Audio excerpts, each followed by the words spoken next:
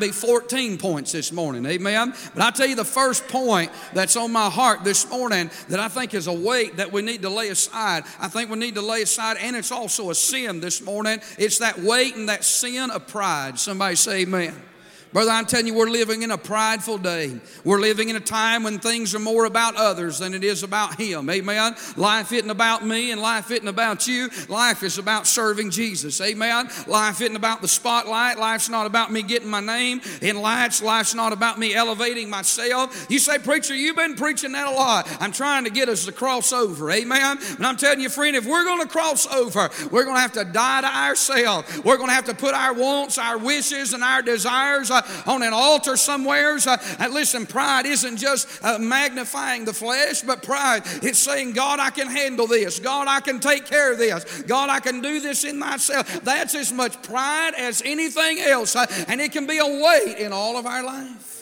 The weight, the sin of pride is something that needs to be laid aside. When you think about pride, you think about the pride of face. That's people that think that they look better than others. And then there's the pride of place. That is those that have some status in society. So therefore, maybe they're rich, or maybe they've got some political or some position in society. So they think they're better than others because of that position. That's the pride of place. And then there's the pride of race. And that's thinking that you're better than somebody because you're white, or you're better than somebody because, listen, you're some other color or some other nationality, the pride of race. And then there's the worst kind of pride of all, and that's the pride of grace. Amen? That's looking down your Pharisaical nose and saying, well, I don't do like they do, and I'm glad I don't live the way they live. I'm going to tell you something this morning, friend. I believe I'm right on the money right now. I believe I'm preaching exactly what God would have me to preach right now. We'll never have revival until we deal with the pride that's in our life. Now, sometimes as a pastor, you just got to steamroll over some things. That's what I'm doing this morning. I'm just going to steamroll right over it. Amen? I've been preaching enough. I don't know everything, but I preach enough to know when pride's in the building. And he's here this morning. Say, preacher, why you all not taught? Listen, I need to be taught to like this. Humble yourself in the sight of the Lord, and He shall lift you up.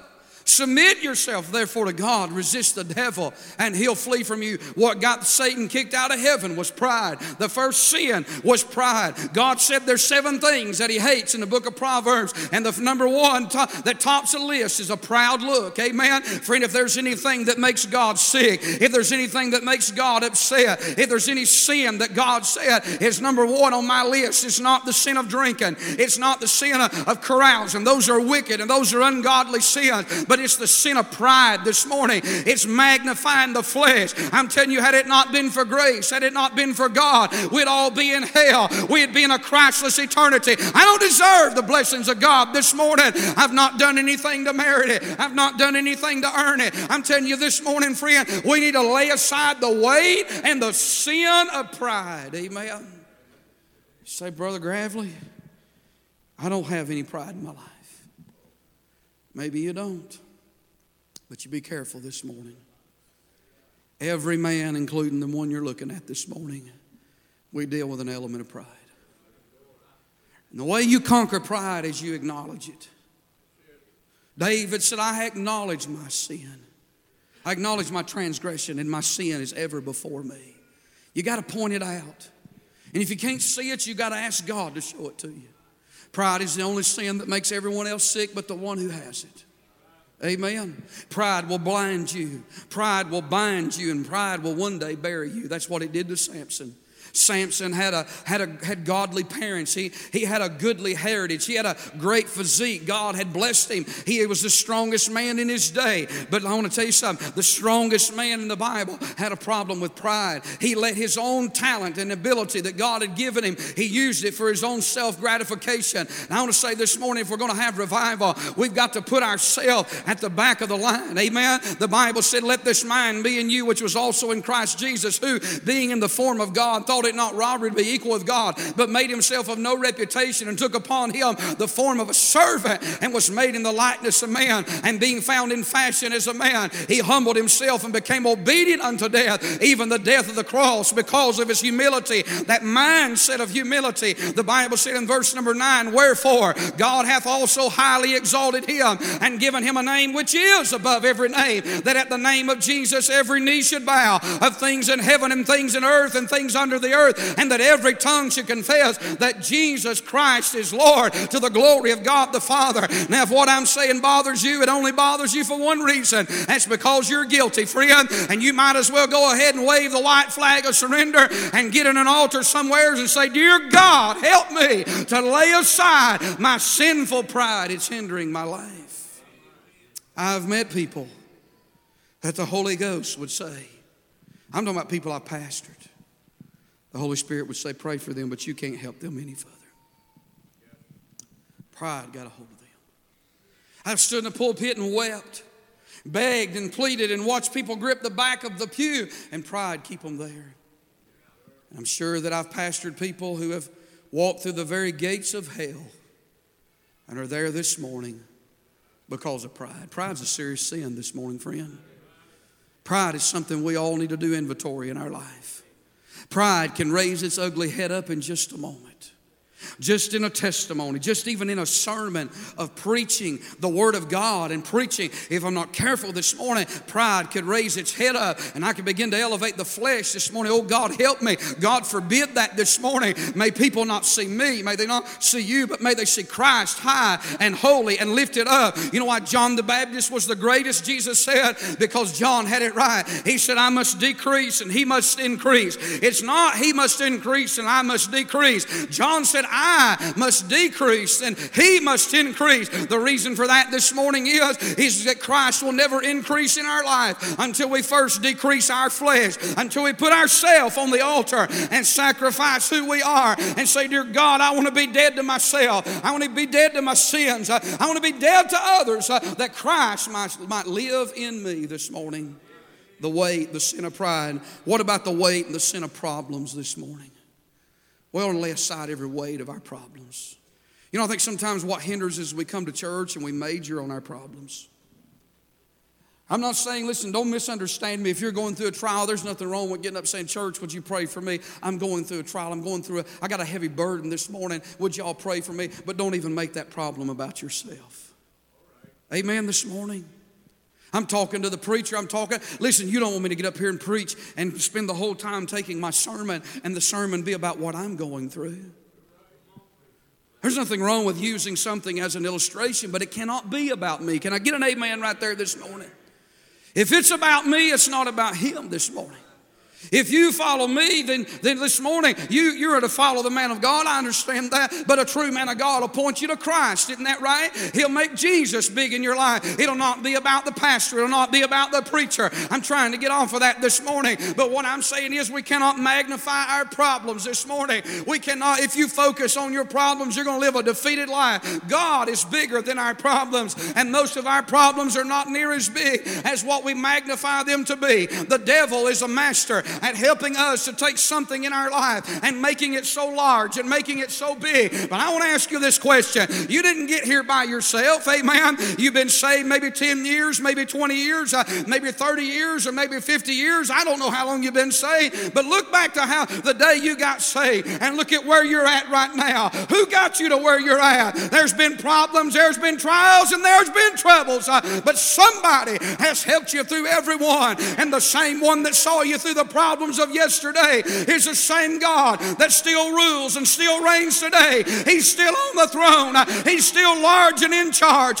He's still got everything in the palm of his hand, and nothing is too big for him. Nothing takes God by surprise. And if you'll look up and lift his name up, he'll help you through your problems. Amen. I think sometimes God don't remove problems in our life so that he can be glorified, but more importantly, so that he can be glorified in our life.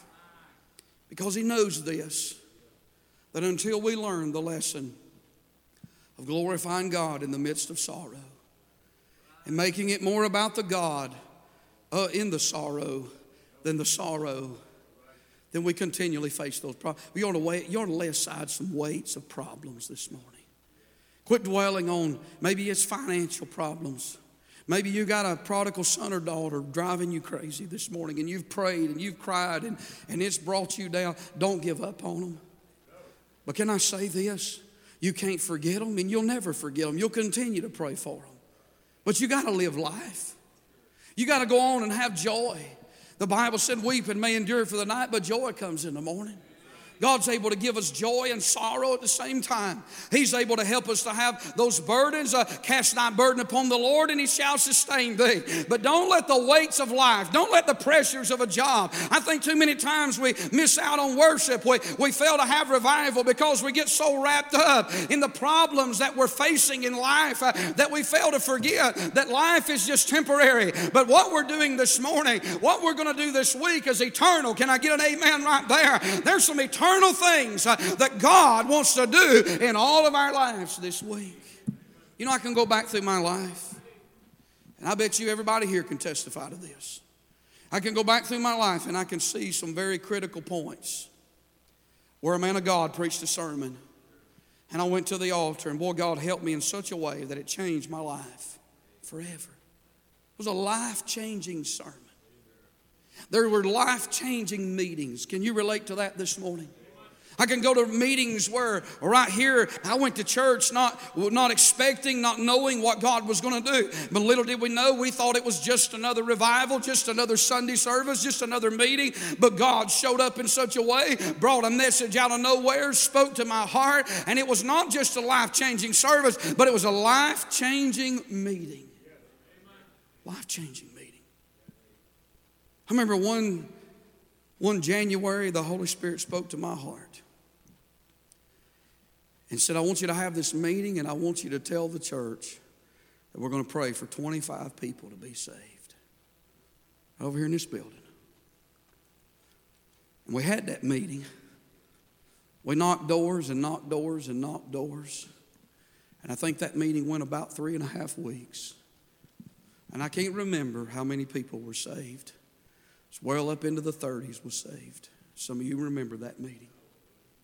So how many of those people you think really got saved? I don't know. But I know what God told me. He told me, tell the church in January, we're going to have a meeting in June. We're going to see 25 people saved.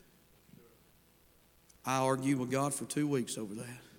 I said, well, Lord, I'll announce a meeting, but I don't want to say that number. Hey, I don't have that kind of faith. Lord said, just put that number out there. You know, sometimes God will put you to the test. Sometimes God will put you to the place where you don't have no other alternative but to look up and to trust Him. You see, that's what problems does. They put us in a corner sometimes, but they bring us into reality. And what God wants you to do this morning, don't let your problem hinder you. Lay that problem aside. You say, preacher, I can't lay that down. I've tried laying it down, and I pick it back up. You ought to put it on this altar this morning and say, God, this week, I'm not worrying about that. This week, I need help from heaven. God, I need you to speak to me. I'm tired of carrying that load. I'm tired. I told you a few weeks ago there was something I carried for two years, and one day I got so sick and tired of it. I wish I'd have got sick and tired earlier, but I got so sick and tired that I laid it on that altar, and I said, God, I can't do this no more. I said, God, if sink or swim, if everything falls apart in this area, then God, I'm just going to trust you, but I'm just tired of worrying about it. And every time it would come up, boy, the flesh and the devil would bring it back up. Every time it'd come up, and not in faith, but in weakness, I would say, dear God, I would just say, you know what, I'm not worrying about that no more. God, I'm just trusting you with that. Lord, I can't do anything about it. Would I have fear? Sure I would, but David said, what time I'm afraid, I will trust in thee. You know, faith doesn't always mean exercising faith. It doesn't always mean you don't have no fear. But it means you choose to trust faith rather than trust your fears this morning. What about the weight and the sin of problem? The weight and the sin of pride. And then here's one this morning that needs to be preached on. The weight and the sin of pleasures. This morning, I'm not against entertainment. I'm not against recreation. God knows we got to have some of that in our life. We need it. We need a little coming apart period, don't we? Can I tell you something this morning, church? This church world and this society we live in, they're drunk on pleasures. To the point that we're living in a time when people shun their responsibilities over their pleasures. I'm not necessarily talking about working a job, but I'm talking about when it comes to the house of God, it's amazing how people put pleasures before the things of God. It's not just in the pews, but it's even in the pulpit today. We've got preachers that are so driven by pleasure. I'm not being pharisaical, I'm just being honest with you. They don't take the calling of God serious as men of old did. They don't spend that time in prayer and the Word of God, too driven by the pleasures of this world. God doesn't put a man full time so he can just sit around and be on a big vacation. Somebody say amen. Isn't that right? I'll tell you, if you're full time in the ministry, there's a lot of work to do. Amen. There's a lot of work to be done. We've got too many lazy preachers in this day and time. We've got a lot of lazy church members too. This morning, if you're sitting here, you ought to put church above the pleasures of this world. You ought to want revival bad enough this week that you say, you know what, I'm cleaning my slate, I'm canceling everything, I'm putting everything on hold. Oh, preacher, if I do this, you wouldn't believe what this will happen. Let it all fall apart for 1 week. Somebody say amen. It'll still be there on Monday when you go back to it. I guarantee you it'll all still be there when you go back to it. Hunger for God. You cannot be full of the pleasures of the world. You can be saved and be full of them, but you cannot be Spirit-filled. You'll never get from God what God intended for you to have if you love the pleasures of this world. I'm not saying a man can't fish, you can't hunt. I'm not saying a lady can't do something. I don't even know what women do for pleasures. I don't know. Maybe they sew. I don't know. That sounds like work to me. I don't know what you do for pleasures. Whatever women do, amen. But I'm going to tell you something. You ought to put it all aside and get closer to God. I remember when I was 15 years old, I loved baseball cards so much. I slept, breathed, dreamed, everything. Baseball cards. Daylight till dark, summertime, a wiffle ball bat, amen. Amen, a piece of paper and 4 rocks and some duct tape. Makes the best ball. You can knock it a mile. And we played from daylight till dark. But when God started telling me about preaching, I remember the Lord spoke to me one day and he said, you know what? You love baseball cards more than you love me. And in my room there, I had a whole bunch of them baseball cards. And I remember one day the Holy Spirit said, you don't have to give them up. But if you'll give them baseball cards up, God said, I'll bless you. Now, I want to tell you something this morning. I'm not saying anybody in this room, if you got a stash of baseball cards, more power to you. I'm not saying that they're sinful. But in my life, they had went to the forefront. It had so consumed me. God wasn't, listen, I was going to heaven as much then as I am now. God said, you want to move up closer? Turn loose of that. That's got such a hold of you. And I remember I boxed them up one day. I took them down to my friend. I traded with him all the time. I took them down there to him. I said, here, I said, you can just have all of them. Man, he thought I'd been sniffing paint. That's all we did all summer. He said, what? I said, you can have every one of them. He said, why? I said, you wouldn't understand. But I said, they're yours. And I'm going to tell you something. When I walked out of his house, I can't tell you the liberty and the freedom I had in my soul. It may not be baseball cards that's weighting you down this morning, but there's something. If you're not careful, there may be something. You know, for me, for my life, God called me to preach about 3 months later. And I don't know, but I thought a lot of times about that. If I'd have held on to him, I wonder if God had ever called me to preach. I wonder how serious I'd have got in my Christian life. Sometimes you got to give up some pleasures of this world. I'm not telling you can't have fun in life. I enjoy life. I enjoy every day. I like to have fun. I like to play ball. We played ball back at the Fall Festival, and I enjoyed it. But I want to tell you something this morning. God wants to be number one in our life. Don't you want to see people get saved? I'd like to see a lot of people get saved. I'd like to see some hard cases get saved. I'm going to tell you something, more than I want to see us build a new church. And I believe I've been going out there to the property when I can and just praying. I don't want to cut one tree down until God says, do something. I've been going out there and praying. I believe God's going to let us build a new church. I don't know when and how, but it's coming. But I'll tell you this, more than I want to see that. Boy, I'd like to see a harvest of souls this year. I'd like to see some church members, some good church members that are here this morning. Your pastor loves you, but I'd like to see some of you. I'd like to see you get closer to God. I'm going to tell you something this morning, church. Being a pastor is not about getting paid on Sunday. It's not about how many people's on the board or in the church bulletin. A real pastor, if he's a real pastor, he loves people. And you really want to see people get closer to God. And there's some of you this morning, I want to tell you, I've agonized over your soul. You love God, and I believe you love me, and I believe you love His church, but I want to see you get closer to God. I don't want to be satisfied as your preacher just seeing you sit here. I want to see you get closer to the Lord. Amen. I want to see you get right with God in your heart. I don't think you, as far as I know, you may not be out in no sin, but the fires went out. The fire's gone. Don't you want to get your fire back? I'm going to tell you what God did in the 60s. He ain't changed. And I like to look back to it, but I don't want to live in the 60s. Y'all don't either. He's the same God in 2019 He was in 1961. Is that right? You know the difference in 1961 and 2019? People had a burden. They went after people. They went after people. They hunted them down like bloodhounds. And they witnessed to them and they talked to them and they said, come on, we're having revival. You got to come to church this week. Don't you know people's just as mean in 1961 as they was in 2019? I'm sure you witnessed to people and they said, I don't want to go to church. But people had boldness.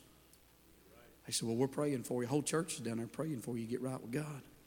You ought to leave that on somebody's doorstep. Whole church is praying for you. I bet some of you sitting here this morning, you've seen that and seen people come, hard cases come to church that said they never darkened the door of a church because people prayed and they had a burden. That's what we need today. But if we're going to ever have that, we have to lay aside the weights. We've got to get them out of our life. I wonder as we stand this morning,